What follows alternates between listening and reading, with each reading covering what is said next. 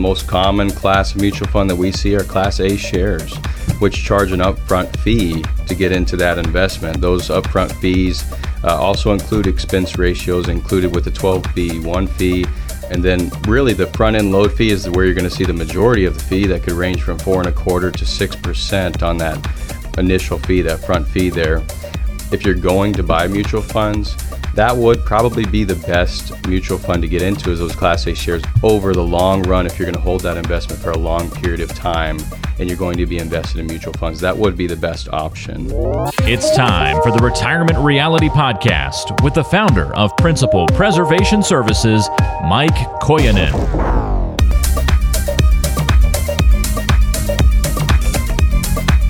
So today we got a good show planned, and we got a special guest. We're going to be talking about mutual funds, the ins and outs of mutual funds. It's a very popular investment vehicle for many people, and we're going to discuss whether or not that's kind of changing and whether or not maybe you should look elsewhere potentially.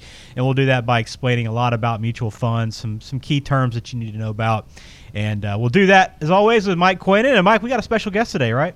Yeah, very special guest. Right across the hall in our office, Casey Bird, who is our investment advisor representative here for our wealth side of our business. Awesome, Casey. Well, welcome on to the show. How you doing? Doing well, Ben. How are you? Doing well. Well, I'm glad you took some time to join us, and just give me a quick little background on what you do, just so the listeners kind of have an idea of your day-to-day. So what I do here is I really assess the portfolios as they come in and look at how much risk they have. Is that appropriate? Is that where they want to be? And we're looking at kind of putting it all together and seeing if, what could they potentially lose in a down market? What could they gain in a really uptrending market? And see if they're comfortable with that. A lot of times they're not, but that's essentially what I do. And then I give the best recommendation on what would be best for them and where they're currently at in their life today. Sounds good. Let me remind you about the team over at Principal Preservation Services. They have two offices. You can find them in Woodbury in Minnesota and then Hudson right across the border. They serve all of that Minneapolis, St. Paul, and western Wisconsin area. So check them out online, principalpreservationservices.com. You can call them at 855-987-8888. And, of course, Mike has a book out, a couple of books he's working on always, but Mama's Secret Recipe for Retirement Success is out and available. If you're looking for a little more deeper conversation, he's got that for you as well. So we take a lot of those retirement topics that are in that book and bring them onto the show. And today we're talking mutual funds. Very, very popular way for people to invest, but is that landscape changing? So let's run down a few questions and try to help people understand mutual funds a little bit better and whether or not they are the best investment option for them. So let me just start with the basics. So Mike, when you have clients come in and work with you guys, and you too, Casey, what percentage of your clients actually own mutual funds in one form or another when they first come to see you?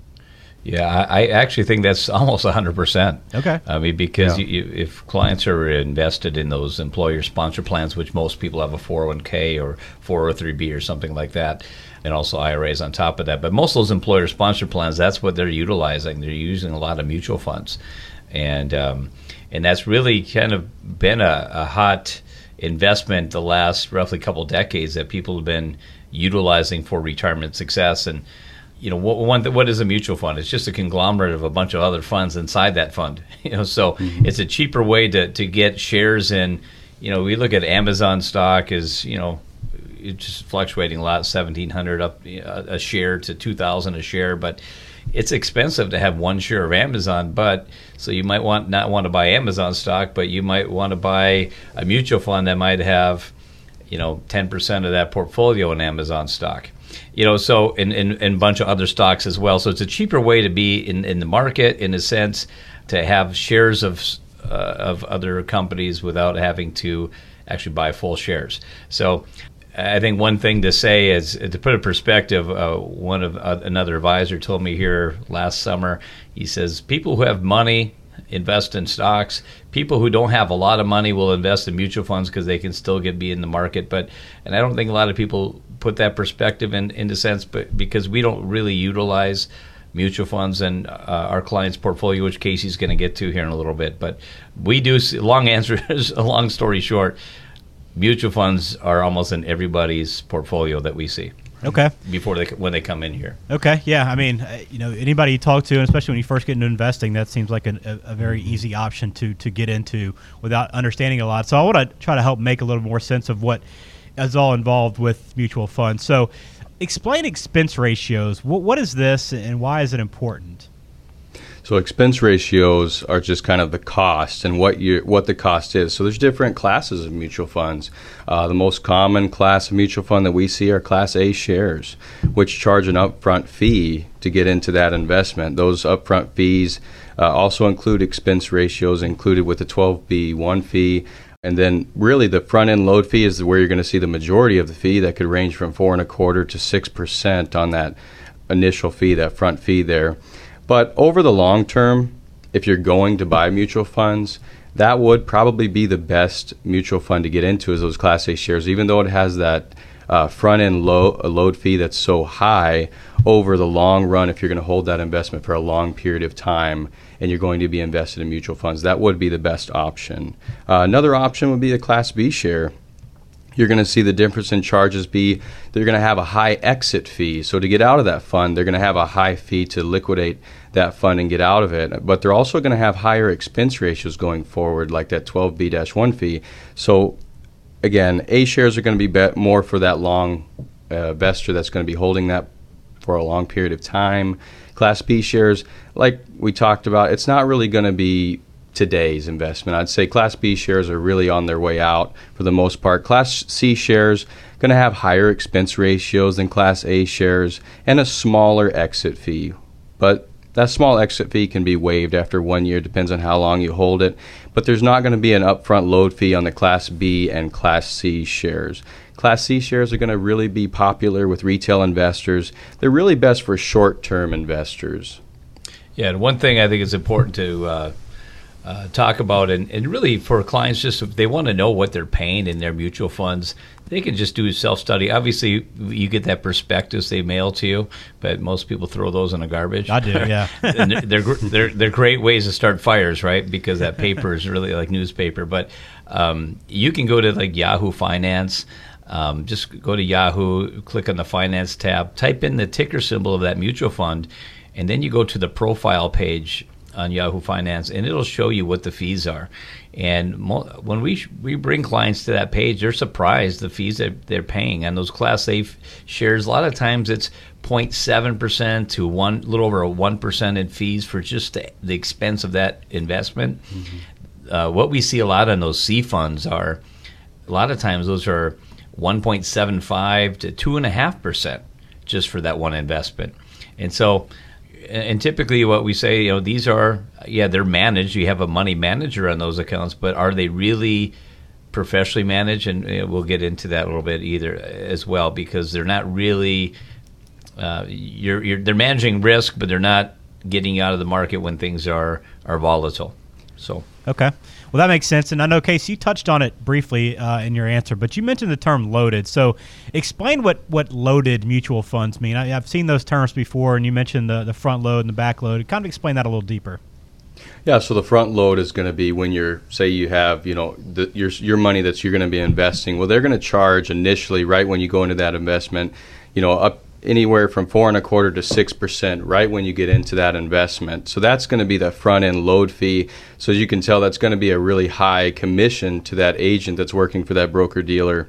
Really, the B and C shares don't really have those load fees, but B share kind of hasn't, that exit fee that we talked about. So that's going to be that back end to get out of that. Now, that's not going to be that 4 to 6% roughly, but it is going to be significant to get out of that fund. That's why a lot of people really don't look to invest in those B shares.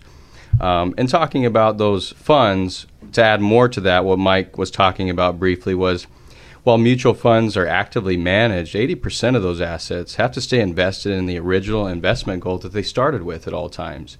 Meaning, even though they're actively managed, they still have to stay within the market and where they're originally started with. So, based on economic conditions and where the market goes, if it goes down and we enter into a recession, they're going to have to stay invested in that 80% of that original goal at all times. So one of the things that we like to do is we really don't recommend mutual funds really because we're looking to actively manage like mutual funds can, but we're not subject to only staying to 80%. We're able to move 100% of our clients' money away from that original market risk and into safer positions with, again, that actively managed portfolio. So we don't see and take on those major losses like what we saw in that 2008. Yeah, that's good to know. I wouldn't, you don't really think about that as much, but being able to have full control of your money is important. So taxes, what are some of the tax issues we need to consider with mutual funds? Is that something that really has an impact in your decision? Yeah, on the tax issues with mutual funds, if it's inside a qualified account like a Roth or IRA, there's no tax issue upon moving that investment from one investment to another. Obviously, if it's most people have their mutual funds in traditional IRAs or 401ks, when you sell the investment and distribute that money as income, you pay regular income taxes. You get state and federal income taxes you're subject to. But if you hold mutual funds in a non-qualified account, these are non-IRA dollars, okay, in a non-qualified account, when that money manager changes investments within that fund, it could trigger some capital gains. And so that kind of can catch some people off guard, because you might have $100,000 maybe inheritance you had that you invested in the market. It's not in an IRA. And then all of a sudden you get a 1099 here at the end of the year from your brokerage firm, and you say, "Well, I didn't sell anything." Well, you didn't, but they did, and so they made some fund transfers within that fund, and it triggers capital gains if there's some gains in that. So you have to be very careful about that, and that's with any non-qualified reality. Is you sell, if you have stock, and the stock makes money, you're expected to pay capital gains, but usually, if you're holding a stock, you're initiating that sale, right? So you're expecting the capital gains to happen. In a mutual fund, they can catch you off guard because you don't know when that money manager is making some changes within the fund. That's just something to be very aware of. Okay, well, I'm not getting a warm and fuzzy feeling about mutual funds from talking with either one of you guys. So, I mean, is this something that this should be eliminated altogether? I mean, is there a purpose for mutual funds? You guys don't really tell your clients to get involved with them very much, but what do you see as the future of mutual funds? We kind of see the future of mutual funds, possibly staying right where it is. However, I think as more and more people get educated about what the term fiduciary means, that's where we start seeing a shift. And we're seeing the term fiduciary be more prevalent in today than what it was back then, because we're seeing more education come out about what is the difference between an agent working with a broker-dealer or a fiduciary working with a registered investment advisory firm. So difference being, we look at it and talk about there's really two different types of fiduciaries in our world, we believe. The first type of fiduciary is that agent working with that broker-dealer, where he can look at his clients and tell his clients that he is a fiduciary. However, if the client doesn't know to ask that agent, who are you a fiduciary to, that can be very difficult, because they could leave you with the impression that they're having your best interests in mind, which is what a fiduciary is, and putting their goals above his own or their interests. However, the agent's fiduciary responsibility is to the company that he's working for. Now, not most people know to ask that question, obviously, but looking at the second type of fiduciary is what we are. We take on a moral responsibility to put our client's best interest above our own, but also we're held to a legal standard as well. And so that being said, is we're able to continue to partner with our clients in retirement, and using exchange-traded funds are a better way to do that, because it's a lot less expense. And again, we're able to actually manage 100% of our clients' money without initiating a lot of costs associated with the mutual funds. Yeah, and I think another important part is as people are leaving the mutual fund world and coming over to have their monies professional managed with exchange-traded funds, ETFs, the big difference is when sales are made, transactions are made, there's still some expenses of trading. Even in an IRA account, to get out of a mutual fund, there's some cost to get out of a mutual fund, where if you have ETFs, there is no cost to do that, because we use no load fees or transaction fees, ETFs. So, right. So that's a big difference too, as we notice as people have been transitioning from other firms to our firm, and the other firms were using mutual funds. That's these little expenses here of a few bucks here and $5 there and 60 cents there. and there's multiple trades every month, they just adds up. And we're just nice to not have to charge our clients any of those, which is great.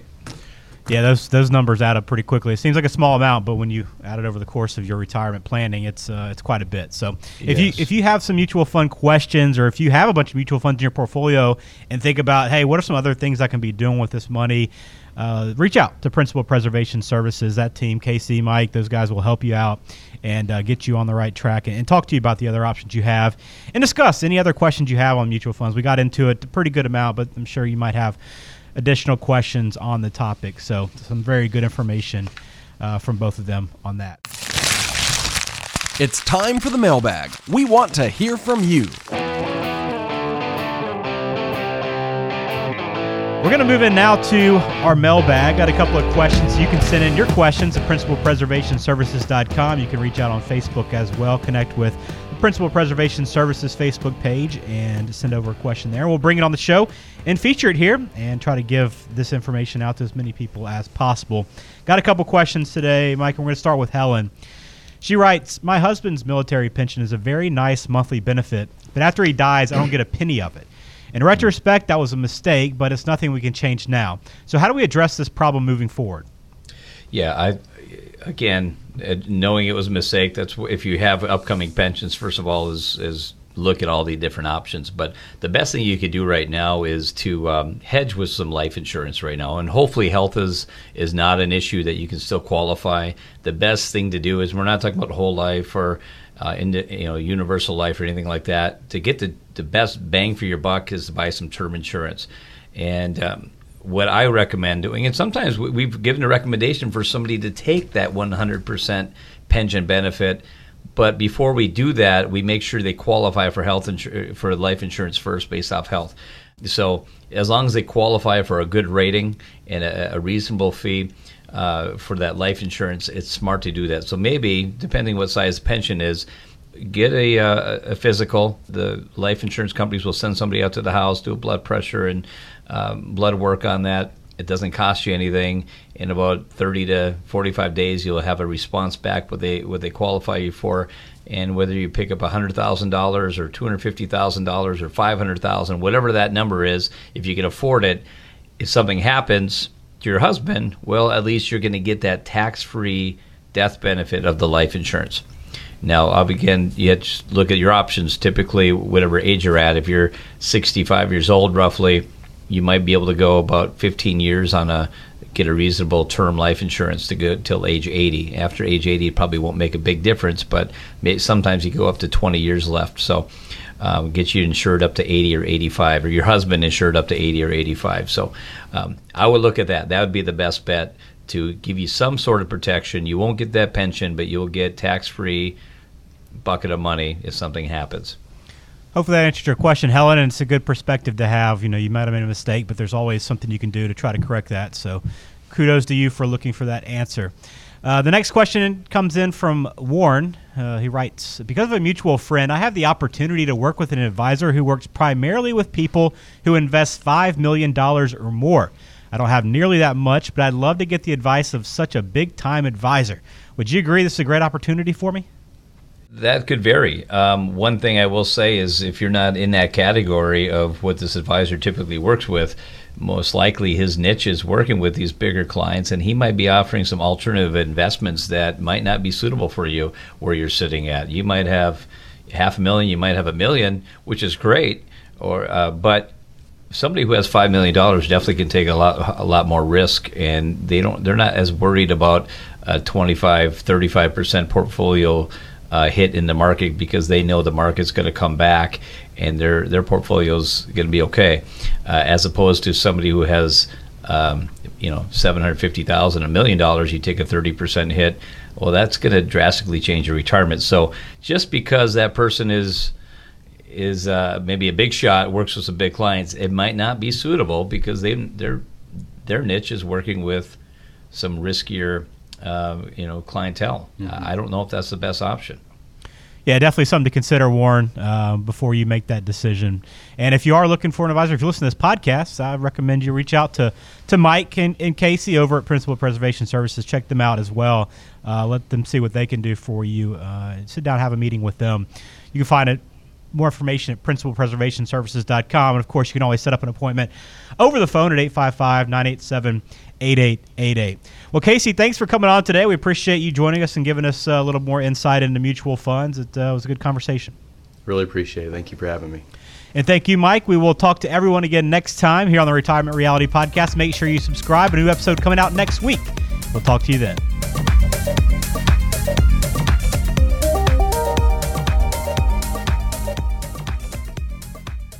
Information is for illustrative purposes only and does not constitute tax, investment, or legal advice. Always consult with a qualified investment, legal, or tax professional before taking any action.